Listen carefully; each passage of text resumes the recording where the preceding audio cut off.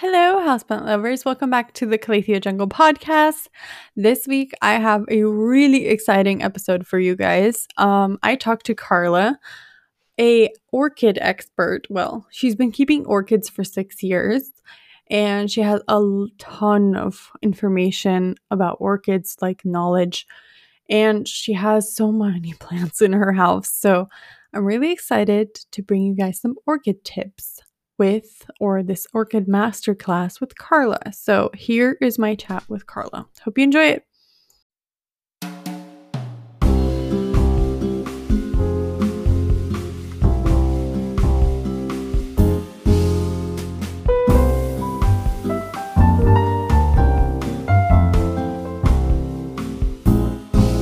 So, hi Carla, welcome to the Calathea Jungle podcast. Really excited to have you on.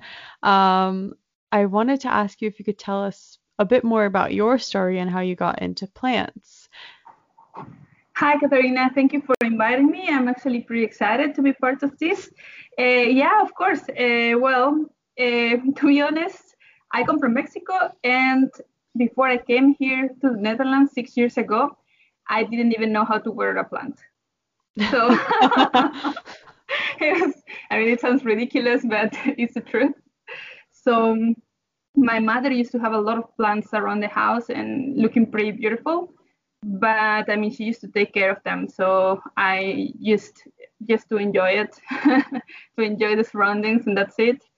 And as well, Mexico, well, it has a lot of diversity of the fauna and flora. So it's also very beautiful to go around. But to grow my own, I didn't do it until I came to the Netherlands. And when I came here, I started my master's. And it was a little bit funny because I started to live in a military building, and they had like no decoration at all.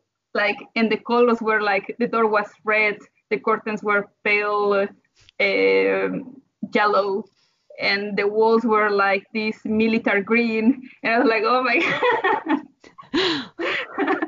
And I thought like, okay, I really need some color in my life and something to basically sparkle a bit the room. So I went to the market, and that's when I bought my first orchid. And since then, I fell in love with the orchids. So until now, it's kind of my favorite family of plants. And how many plants do you have in total?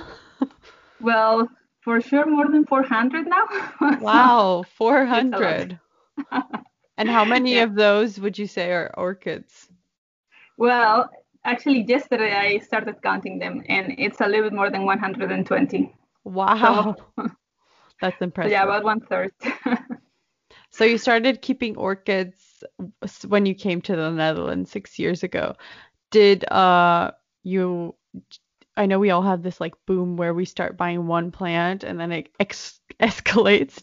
Did you also have this path with orchids? I do think actually orchids are easier to find here in the Netherlands. You see them quite often, so it's more tempting to get a bunch at once. Yeah, no, that's true. Actually, they are very available everywhere, in the supermarket, everywhere you can find orchids. Well, in Mexico, before I came here, they were not that available. It has come in the last years. I started with one, and then I bought, I think I had like 10 in total at that time. And during my first 1.5 years that I was here, I just kept with 10 orchids. So it was not that much. A small boom. I would say I think most of us go for more. Yeah, but I had a small room, and also I knew that at some point I wanted to do an internship abroad. So then I didn't want to keep that many because I knew that I had to leave them. And actually, that's what I did at some point. After 1.5 years, I went to Australia to do my internship. Wow. And I rented my room, and the only condition, because I actually had kind of how do you say that? I could ask for something because there is a lot of demand for rooms in Wageningen.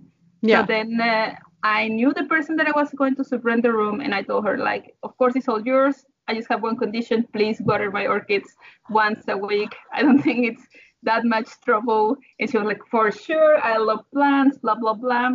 I came back from my half a year living in Australia. They were gone. Oh no. So I had to start over. That's really sad. Did you also keep plants in Australia? They have also amazing plants there. Yeah. And actually, when I was there, I bought also some orchids. And for half a year, I just was, like keeping those orchids, and then I just gave them away. Yeah. It's so sad you can't bring them over then. Yeah. It's too much trouble, I think. I think so as well. Maybe let's talk about also, do you know how many types of orchids you have? I know there's like a bunch of different types. I'm a total orchid newbie, so I'm gonna get at this as a total newbie. I only know the ones that are called bamboo orchids, but I don't think they're actually called that. But so how many types of orchids do you actually have? Ooh, I actually don't know, but for sure, I think I for sure more than 50 different ones. To be honest, I don't uh, keep a book now to know which different species do I have. And also the thing is that now you can have a lot of hybrids. Yeah. And the ones that you find actually in stores are complex hybrids, which means that you cannot even trace back the parentage of the plants. So they are like just like a hybrid with of a hybrid of a hybrid of a hybrid. So they are just called complex hybrids. And just to add to that, actually, orchids is very interesting because it's the second biggest family of plants in the world. Wow. And I think like not many people knows that because I mean there are about 20,000, 30,000 different species, and actually they are still discovering different species by today. So species that are not known yet. That's And great. and as well, like there are so many hybrids, and I mean, if you count the hybrids, there are more than 100,000 different type of species plus hybrids. So it's just so diverse and so complex That's that really, just, how do you ever keep track of them? That's mind blowing. I didn't know that.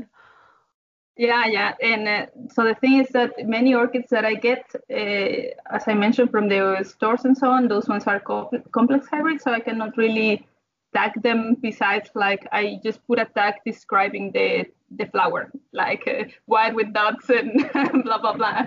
And of course, I know the type of species because let's say that the leaves and this type of things kind of gives you an indication of which type of species it is.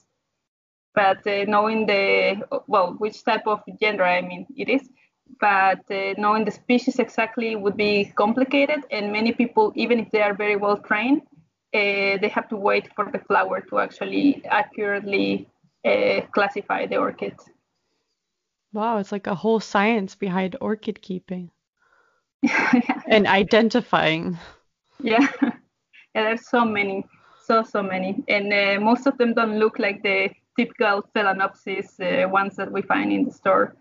So Phalaenopsis are the ones that, I don't know, that you can find everywhere. I don't know how to describe them. They are like one main stem, and they just sprout leaves from there, and they're like big leaves. So those ones, and they have like very beautiful colorful flowers that come from a stem. So those ones are the very common ones. And I think that the ones that you mentioned, that these bamboo Yeah. uh, orchids, maybe I can think that they are dendrobiums because dendrobiums grow they have like this type of canes that resemble bamboo. So I can imagine that those may be dendrobiums. Yeah. Yeah, I think that's what they're called. I've heard that before, so it seems might be. But plant labeling, especially here in the Netherlands, I don't know how it is elsewhere, is just terrible. Yeah, and there are many species that are confused and mislabeled, and that happens a lot. So yeah, it's a common problem. So the common orchid, I think those are the ones that people sometimes, for me, for example, it was in the beginning, I really didn't want to have common orchids because they look like that. I didn't know orchids could be more than just those ones that my grandma likes those ones. That's funny that you say that, because when I told a friend of my boyfriend that I was collecting orchids, he was like, "Oh, that's such a grandma hobby. What are you doing?" And I was like, "They are not grandma." I mean, it doesn't matter, but it's just funny that people associate them with with grandmothers. And I think that's very sweet as well. It is. There are certain plants I think that get classified as like grandma plants. The African violets also fall into that category. I'm just getting into those and everyone's like, "Oh, those are like your grandma has those plants or something." I'm like, "Oh." So no, Yeah. grandma plants. But yeah, so maybe let's talk about some care. Let's go through some phase and talk, maybe go into first lighting. What kind of light do orchids need to thrive? Is it different per species? Yeah. So to talk a little bit more, I don't know, in general about that, I can tell you that since there are so many species, like they can grow everywhere in the world, that there is basically vegetation, right? Growing. Yeah. So they can have so different care conditions and light needs. And it's just not just light, but of course, maybe humidity, maybe, watering. Things can vary a lot. But the thing is that the orchids that you can normally buy in the stores that are, as I mentioned, complex hybrids, those ones are hybridized in order to be more suitable for home growing. So those ones as well are mostly epiphytes, which means that they grow on trees, bare-rooted. And those ones are normally more known to be kind of tropical plants, which means that they grow in intermediate and warm temperatures. So the normal orchids that you can buy in a store, they will be fine in home conditions. About light, many orchids need actually bright light to get enough energy to actually produce flowers. So if you have an orchid and you have it at home and you don't have it in a very good light conditions, it may survive, but it may not flower at all again. So that's something that you have to consider. So the best, I think that the best option to do would be to put your orchid in bright light. And this doesn't mean direct sunlight because that will burn the leaves, but somewhere where they can have a very bright light. And that way, probably you will assure that all these type of orchids will rebloom if you, of course, take a good care of them. And what about, I've seen, I have a friend who has some orchids. She's sending me like pictures all the time. What's wrong with my orchid? Typical people who have plants. But like, what does it mean if they have like white? Is that white on the leaves? Is that burning? Mm, well, it depends. What do you mean with white? But I had some, indeed, some sunburn of some of my leaves, and they indeed look a bit more pale, like a bit, maybe like a very light yellow or something like that. And that can indeed be a sunburn. And of course, if she has the orchid just in a southwest facing window, that in the north hemisphere means that you have the strongest sun of the day in the, let's say, evening, early afternoon, then I think that there's a good chance that that is sunburn. Yeah. Yeah, I think she has it in a south-facing window. Yeah, then might be. Very interesting. So, as I said, total orchid newbie. I do have a few of those dendrobium, but I don't know. One of them didn't reflower yet, so I'm a bit worried. How much water do you think you normally give to your plants? Is it once a week, or do you have different watering patterns for the different types? Well, actually, yeah, you kind of have different watering patterns according to the orchid. But again, the common type of orchids that you can find in stores, normally they are fine with once a week. And that will depend a lot on the media that you have on the roots. and as well your environment. So here in the Netherlands, that basically is a little bit colder now. Once a week is more than enough to keep the orchid hydrated. And again, this type of orchids, dendrobiums or phalaenopsis orchids, have systems to store water in the roots, and that kind of let them not, let's say, starve and die of nutrients and water. So once a week, I think, is a good approach. But of course, again, it will depend on the media. If you have it only in sphagnum moss, that, as you know, sphagnum moss retains a lot of water, then maybe you will have to diminish the frequency of water. I think that the best rule that you can do, especially with phalaenopsis orchids, they normally tend to come in transparent pots. So when you see that the roots are like silver-like green, but like a type of silvery color, that means that they need watering. If you still see them like a very bright light green, that means that they don't need water because they still have water in the media. So best thing would be to water the orchid every time that you see that the roots are getting silvery again. Okay, and you were talking about roots, and this is just out of curiosity since I know nothing about orchids. Because I see them also in those silver or like see-through pots. Do they need to be repotted, or do they like being like kind of root bound? Because it looks like they're kind of root bound in there, but I have no clue. So yes, they normally need to be repotted. And the kind of the thumb rule is that if you have them in organic media, which means kind of orchid bark or sphagnum or anything that degrades over time, you need to repot them every 2 years. And that is because when this material starts to break down, you still kind of breed bacteria and pathogens there that may affect the roots later on. So that is a situation that you have to consider. On the other hand as well, in addition to that, orchids, these type of orchids are epiphytes, so they don't want to, they want to have air. So if they are totally saturated, then they don't have enough air, and the roots can asphyxiate, and die. And that will create, again, more pathogens growing in your pot, affects the rest of the roots, and then you can have an orchid that has, that loses all the root system because of that type of situation. Oh, so it's good to repot every 2 years. Okay, every 2 years. Good to know. Good to know. I'm definitely probably going to get into orchids after this because there's so many and they're so fascinating.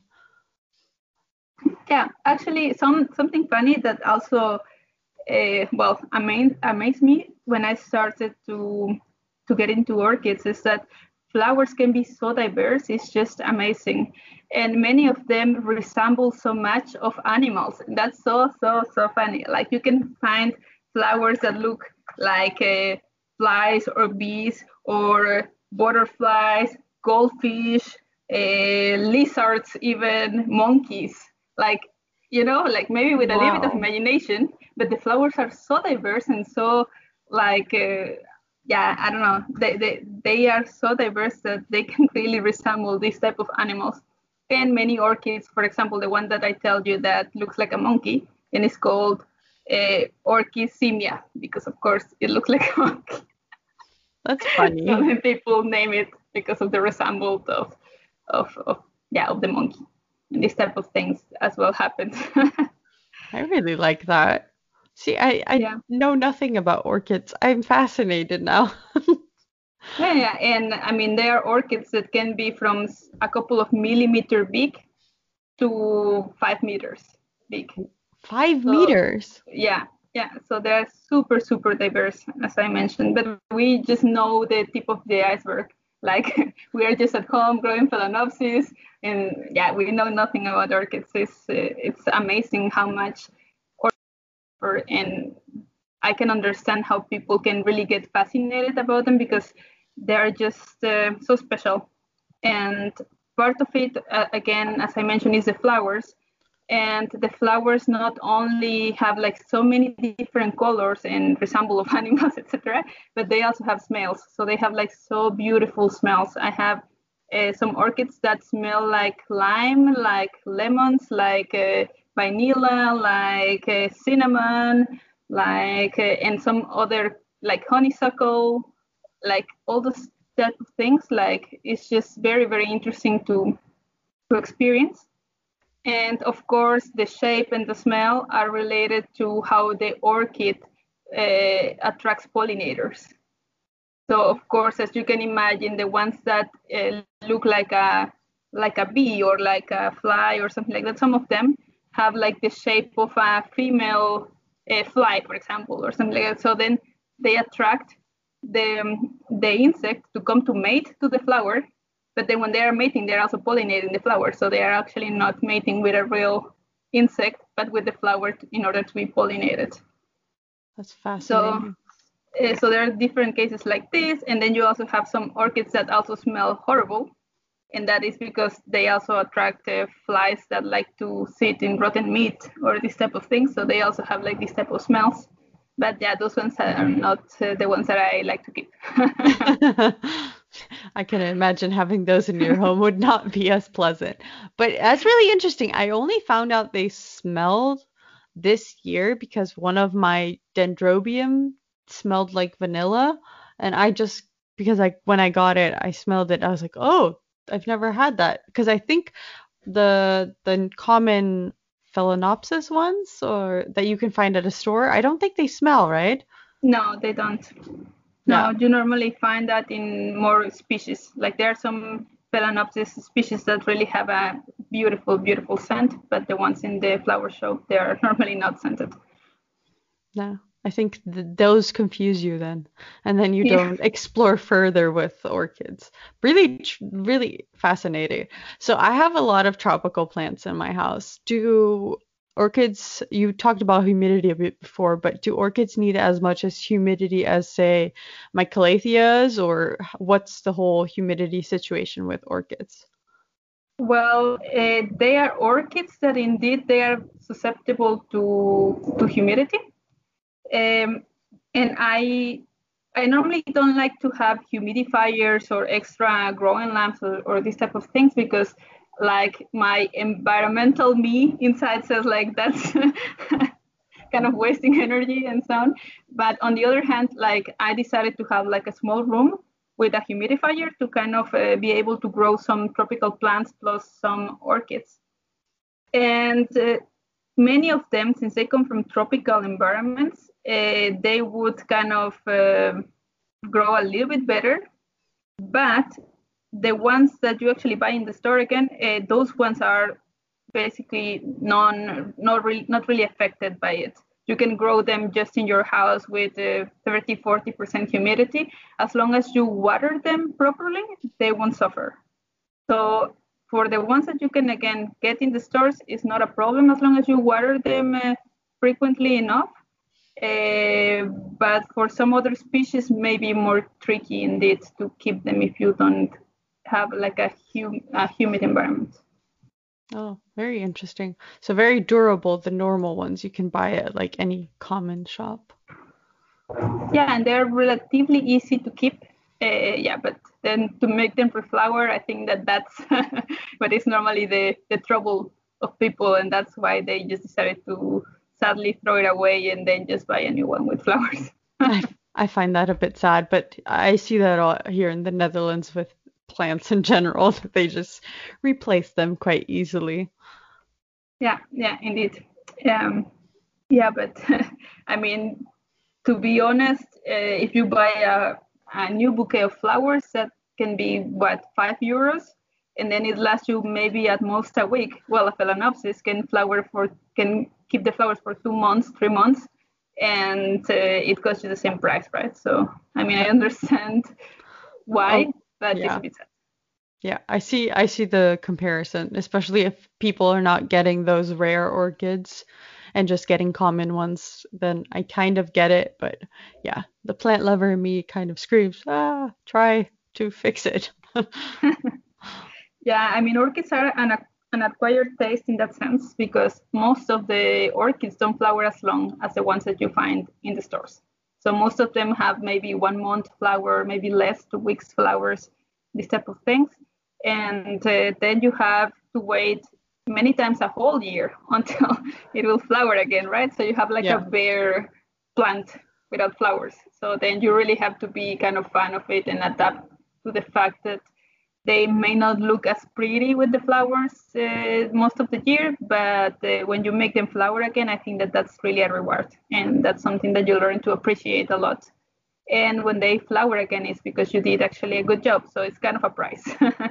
That's true. Very rewarding. So I think this is probably always my least favorite part of any topic is what are some of the most common pests you see in orchids?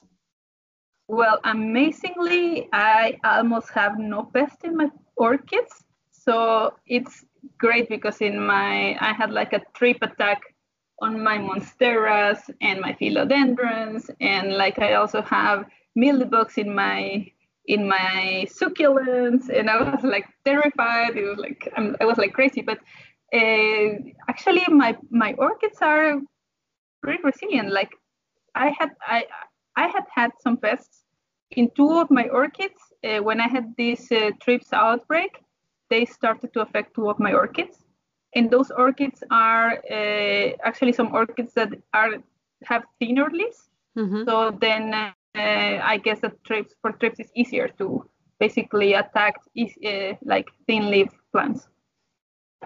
So that is that. And I also had some mealybugs in one together with aphids.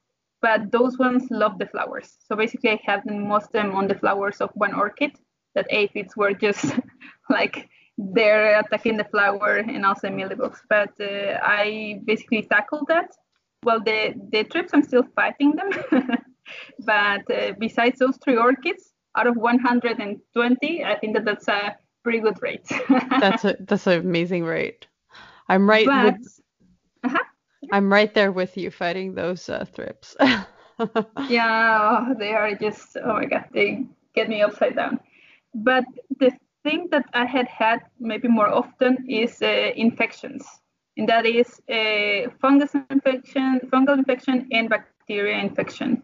And that normally happens when the orchid has like a cut, let's say, like open wound, and then a pathogen managed to enter. So then I had some infections in the leaves that look like black spots, basically are necrotic spots in the leaves. So I had to cut parts of the leaves and then kind of seal the wounds.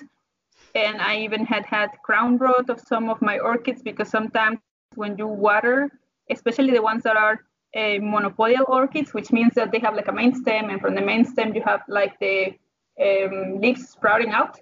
If you pull water on the crown, or if you pull water in between the leaves, sometimes if you don't have enough airflow, the water will sit there and some pathogens may grow. And if they grow, they attack the orchid, and it's very difficult to save that plant. Probably, like, to be honest, you have 95% of chance that it will die or something like that. I mean, sometimes the orchids are managed to fight it, but most of the cases a goner. So that's something that I had more often, rather than other type of pests that attack most plants, let's say. And what do you use to treat that? Yeah, so the thing is that you cannot really treat it. What I do is I cut the infected area. So I sterilize scissors. Mm-hmm. I cut the infected area like into good tissue, which means like everything that has black spots or something has to go. I have to cut into the good tissue to assure that those type of infections are not further spreading. And then I just put a little bit of cinnamon to seal it. Basically, cinnamon, well, some people says that it has some antibacterial properties and so on, but I think that it rather just dries up faster the wound. So there's less chance that actually something may enter. So then I just have to basically amputate my orchids. But they recover, they create more leaves, and at some point that goes off, and it's not a problem anymore. I mean, It may take a couple of years, but to reflower. Yeah, well, sometimes that's also a problem, that they are set back. And when they are set back, yes, it can take a couple of years until they flower again. And that has happened as well to me because it's relatively, if you don't know much about orchids, it's relatively easy to set back an orchid. Oh, that's sad. So you need to do your research for orchids to be able to get them to flower every year. Yeah, I mean, it sounds difficult, but actually, once you understand what they need, it's relatively easy. And I mean, I can summarize it as bright light, water once a week if you have it in bark or something like that. So water every time that the orchid is, let's say, dry from the fruits, then you water it again. And then also it's nice to add some fertilizer every now and then because orchids, of course, they don't get nutrients from the media. Mostly you have to provide the nutrients, so add some fertilizer for orchids every now and then. And repot. Yeah, there are certain, depending on the type of orchids, there are certain seasons that is better to repot your orchid. And most of the times it's not in winter. So No. unless unless your orchid is very sick and it's really, really vital to repot it in winter, I mean, in places that have a cold climate, then do it. But if it's not necessary and your orchid can go for a while, then I would rather let it basically repot it when it's growing vegetative grow, which means roots and leaves. Makes sense.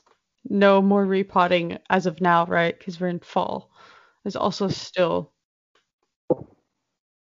Yeah, I mean, on the other hand, like the room that I keep the orchids in, well, not all of my orchids, but the room that I mentioned with the humidifier, Yeah. it is like at 20 degrees. So then I guess, I mean, the orchids, they just will continue grow if I can keep kind of some light and some, let's say, warm to intermediate temperatures. So then it doesn't matter. But indeed, if you have it like next to your windowsill, and then you know that your house can get down to 15 degrees, then yeah, it's more complicated because the orchid really feels the difference. And something that I have to add that is also important is, well, I think that is interesting, is that most of the Phalaenopsis that you find in stores, if you took a good care of them and they are not reblooming, is because normally in their normal habitat, they need a cool down. So that's funny because for this type of orchids, they are kind of signaled to the change of season. So that means that they normally will bloom like in the change from autumn to winter in these tropical places, or like maybe in spring. So they have like, those are the only times of the year that they actually have, let's say, cooler temperatures, and that indicates the plant, okay, you have to flower now. So what nurseries do is that, and why you can have orchids with flower the whole year, is that because of course they control the temperatures and then they give them the cool down whenever in the year so that they can start producing the flowers, and then you can have flowers all around the year. But in generally, these plants, if they are taken well care of, they will flower with these differences in temperature.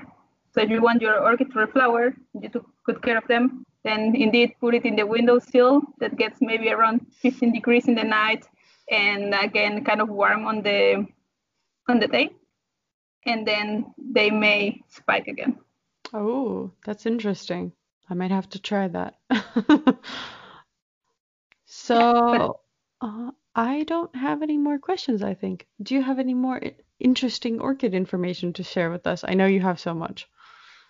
Yeah, actually, I do. I don't want to bore the people, but I find it very interesting. So I just wanted to, because, well, I'm from Mexico, and it's just weird because I feel like especially attached to some of the plants that are coming from Mexico. And that's why I also keep some cacti and these type of things, because I know that they're actually native species, like endemic species from Mexico. I do them more because they kind of resemble home to me. So one interesting story I think is that not many people know is that the vanilla, the flavor vanilla, the aroma vanilla that you can eat comes from orchids. What? So an orchid, yes, an orchid is the one that produces this vanilla seed pods that is used to produce this flavor of vanilla that you eat in your ice cream, in your cakes, in whatever. What? That's crazy. Yeah, and it comes from Mexico. So where it was like, what? Best things come from Mexico. So then it is called Vanilla plantifolia, or planifolia, sorry. And yeah, so this plant actually is endemic from Mexico and Central America. And the story tells that actually the Aztecs, that is basically the previous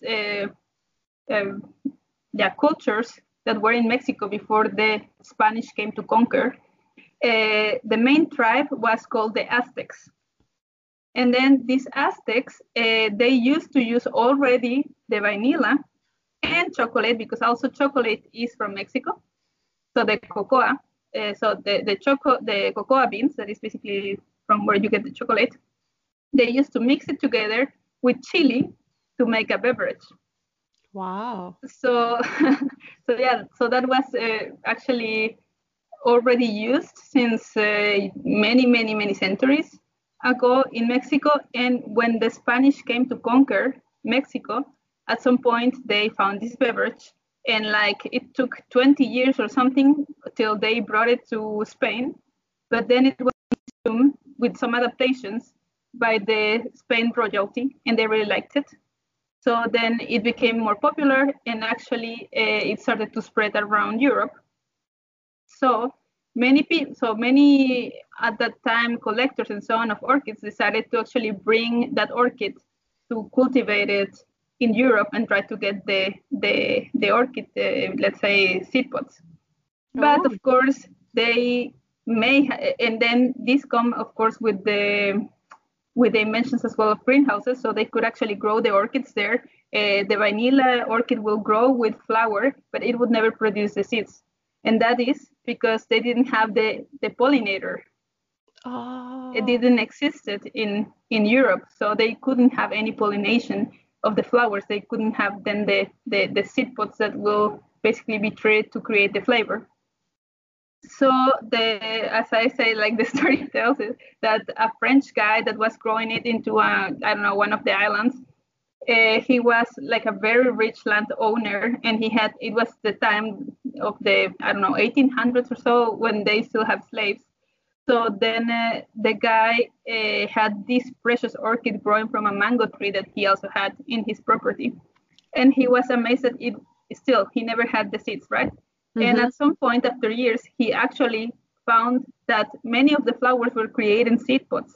So he was like, what the hell? How is this happening now, right? So he started to investigate it.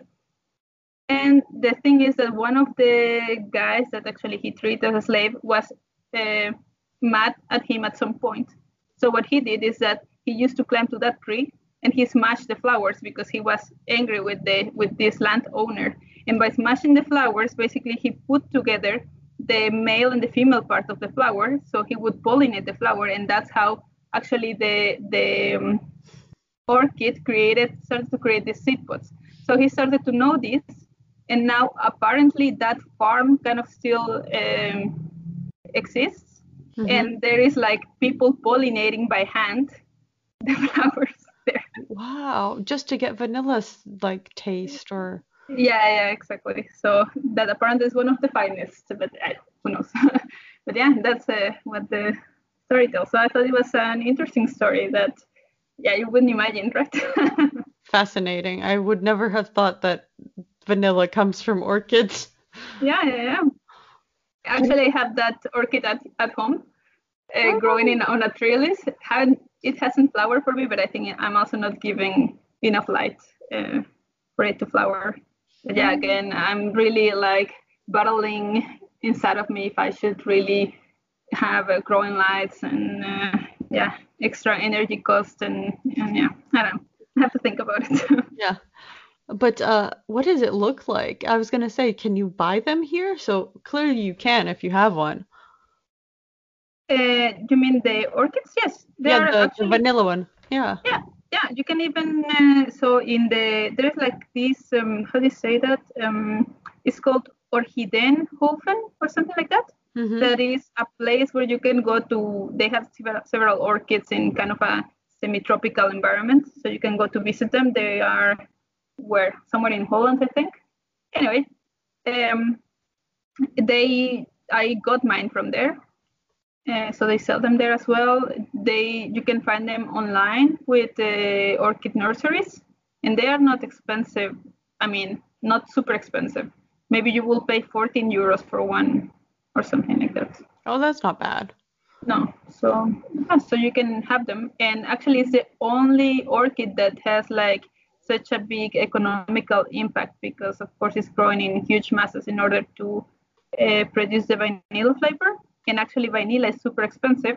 And during the years, people find out that the main compound that produces this aromatic scent is they call it vinigina, or well, in English is vinigine, I think. Mm-hmm.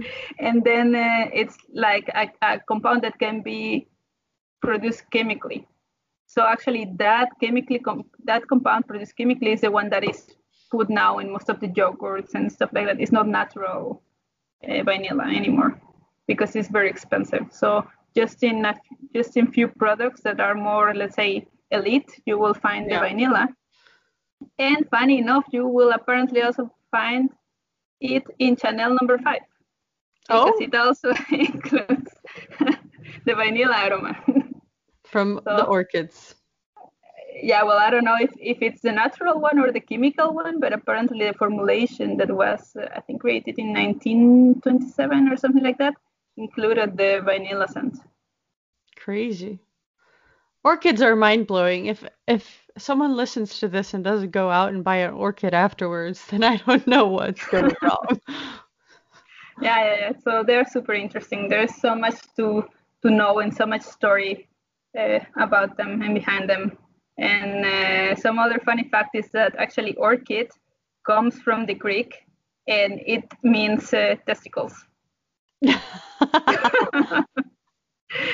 And apparently it was because at the time that it was described there, they were describing a certain type of orchid that had kind of some bulbous-like of structure and soft or something like that, and then they just call it like that, like orchid. But I don't know if I'm pronouncing it right in Greek, but it's written similar, just with a K and without the D, orchis or something like that. And yeah, that's the meaning of it. And I was like, oh, this can't be true. So I went to a colleague that is Greek and I asked him, is this really Greek for testicles? And then he told me, yeah. So I guess it is. Oh no. Such beautiful plants named after testicles. Yeah, but apparently just a very small percentage of orchids have actually those structures. Like they're not very common. So when they describe them, that's how they describe them, and it just sticks because the family is actually coming from that, let's say, stem of the language, because it's Orchidaceae, the family, right? So yeah. So they identified one of them, but it then represented the whole group. Yeah. So indeed. Miss like a fake news name because not all of them look like that. Yeah, but the same happens with avocado, Really? Yeah, but in Spanish, so the Spanish of avocado is aguacate. Mm-hmm. And aguacate in Nahuatl, that is one of the ancient languages of the Mexican cultures, is aguacatl is actually testicle or scrotum, something like that. So then the word in Spanish, it actually comes from that as well. I wonder if it's like that in Portuguese. No, you guys named it because in Portuguese we also call it abacate. So. Yeah. So apparently it also comes from that. People were just very descriptive. When you saw something that looked like, use that name. Yeah, indeed. I mean, yeah, that happens, right? Happens a lot. With the peace lily, the Spathiphyllum, it was also something like flower spoon. So also really interesting how they come up with these Greek names for plants. Oh yeah, actually, that's Yeah, that's true. Yeah. And actually, in Dutch, it's called lepel plant or something like Yeah, that, right? yeah, That is exactly. indeed spoon. So, I didn't get why they called it then in English a peace lily. I was like, okay, yeah, yeah. makes no In, sense. in yeah, in Spanish, it's called cuna de Moisés. That means like the crate where the baby Jesus or something was inside. So the flower means like that the flower is the crate and the inside, I don't know what is the name of the inside of the flower. This thing like the baby or something like that. I don't know. People has a lot of imagination. Yeah, every language comes up with their own name then. Common plant name in the end. Yeah. It's really fascinating.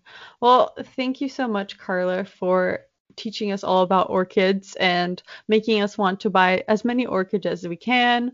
So, if listeners would like to watch your YouTube videos, because I know you have amazing YouTube videos, and follow you on Instagram, where can they find you? Yeah, so the name of both is Chlorophyll is the New Black. It's spelled a little bit weird because you have to really look for the word chlorophyll. It's not easy to spell. I don't know what I was thinking. But yeah, indeed, you can find me if you look for Chlorophyll is the New Black. And I have as well, I think, one video now of general orchid care Oh, nice. and yeah, some other plant projects as well. I also wanted to ask you why is your name the chlorophyll is the new black? Yeah, well, I mean, at the beginning I wanted something easy, and then I thought, okay, let's call it green is the new black. But then apparently, well, actually, I was ideating with a friend, and then we had different ideas. But at the end, the one that we thought, okay, this sticks the best is chlorophyll is the new black because green is the new black because I don't know if you know that saying, but it means that something that is the new black means that something that will not. So black is like the standard for fashion, right? It will Yeah, never go away. yeah, Black will always be black and will always be elegant and will always be there. So yeah, then when people says like whatever is the new black means that it's something that is supposed to come to stay. But yeah, at the end of the day, things change so much. But then, so I wanted to say that green, because plants are green, is the new black. So plants are coming to stay. And there was somebody else with that name already, and I was like, no. oh no. So then, I mean, thinking about it, it was like, well, what makes plants green? And then we said, like, okay, chlorophyll. So chlorophyll makes plants green. So then that's why we want to call it chlorophyll is the new black. And also, at that point, this friend also found an article that says, like, okay, if plants absorb light, that I don't know if you know, but light Yeah, basically has all the colors. If you decompose light, it has all the colors of the rainbow, right? yeah, So it was very interesting to actually understand like why plants are actually green and how they actually reflect the green and not, for example, black or any other color. So we started to investigate in that, and then we just really got hooked up into the name. And I thought, yeah, I will keep it. But now that yeah, that I'm trying to promote my channel, like, yeah, how do you spell that? Yeah, very complicated. Yeah. no, I love a name that has a meaning. It's amazing. I knew I needed to ask you this because I knew there was going to be a great explanation. So I'm happy you chose this name. I hope everyone goes check out Chlorophyll is the New Black. Go follow Carla and go watch her videos. They're very informative. I watched a few already. I need to figure out where to get seeds for green tomatoes, but Yeah, I can give you for sure. I have a lot. let's exchange seeds. That's good. Thank you so much, Carla. And yeah, see you guys next week.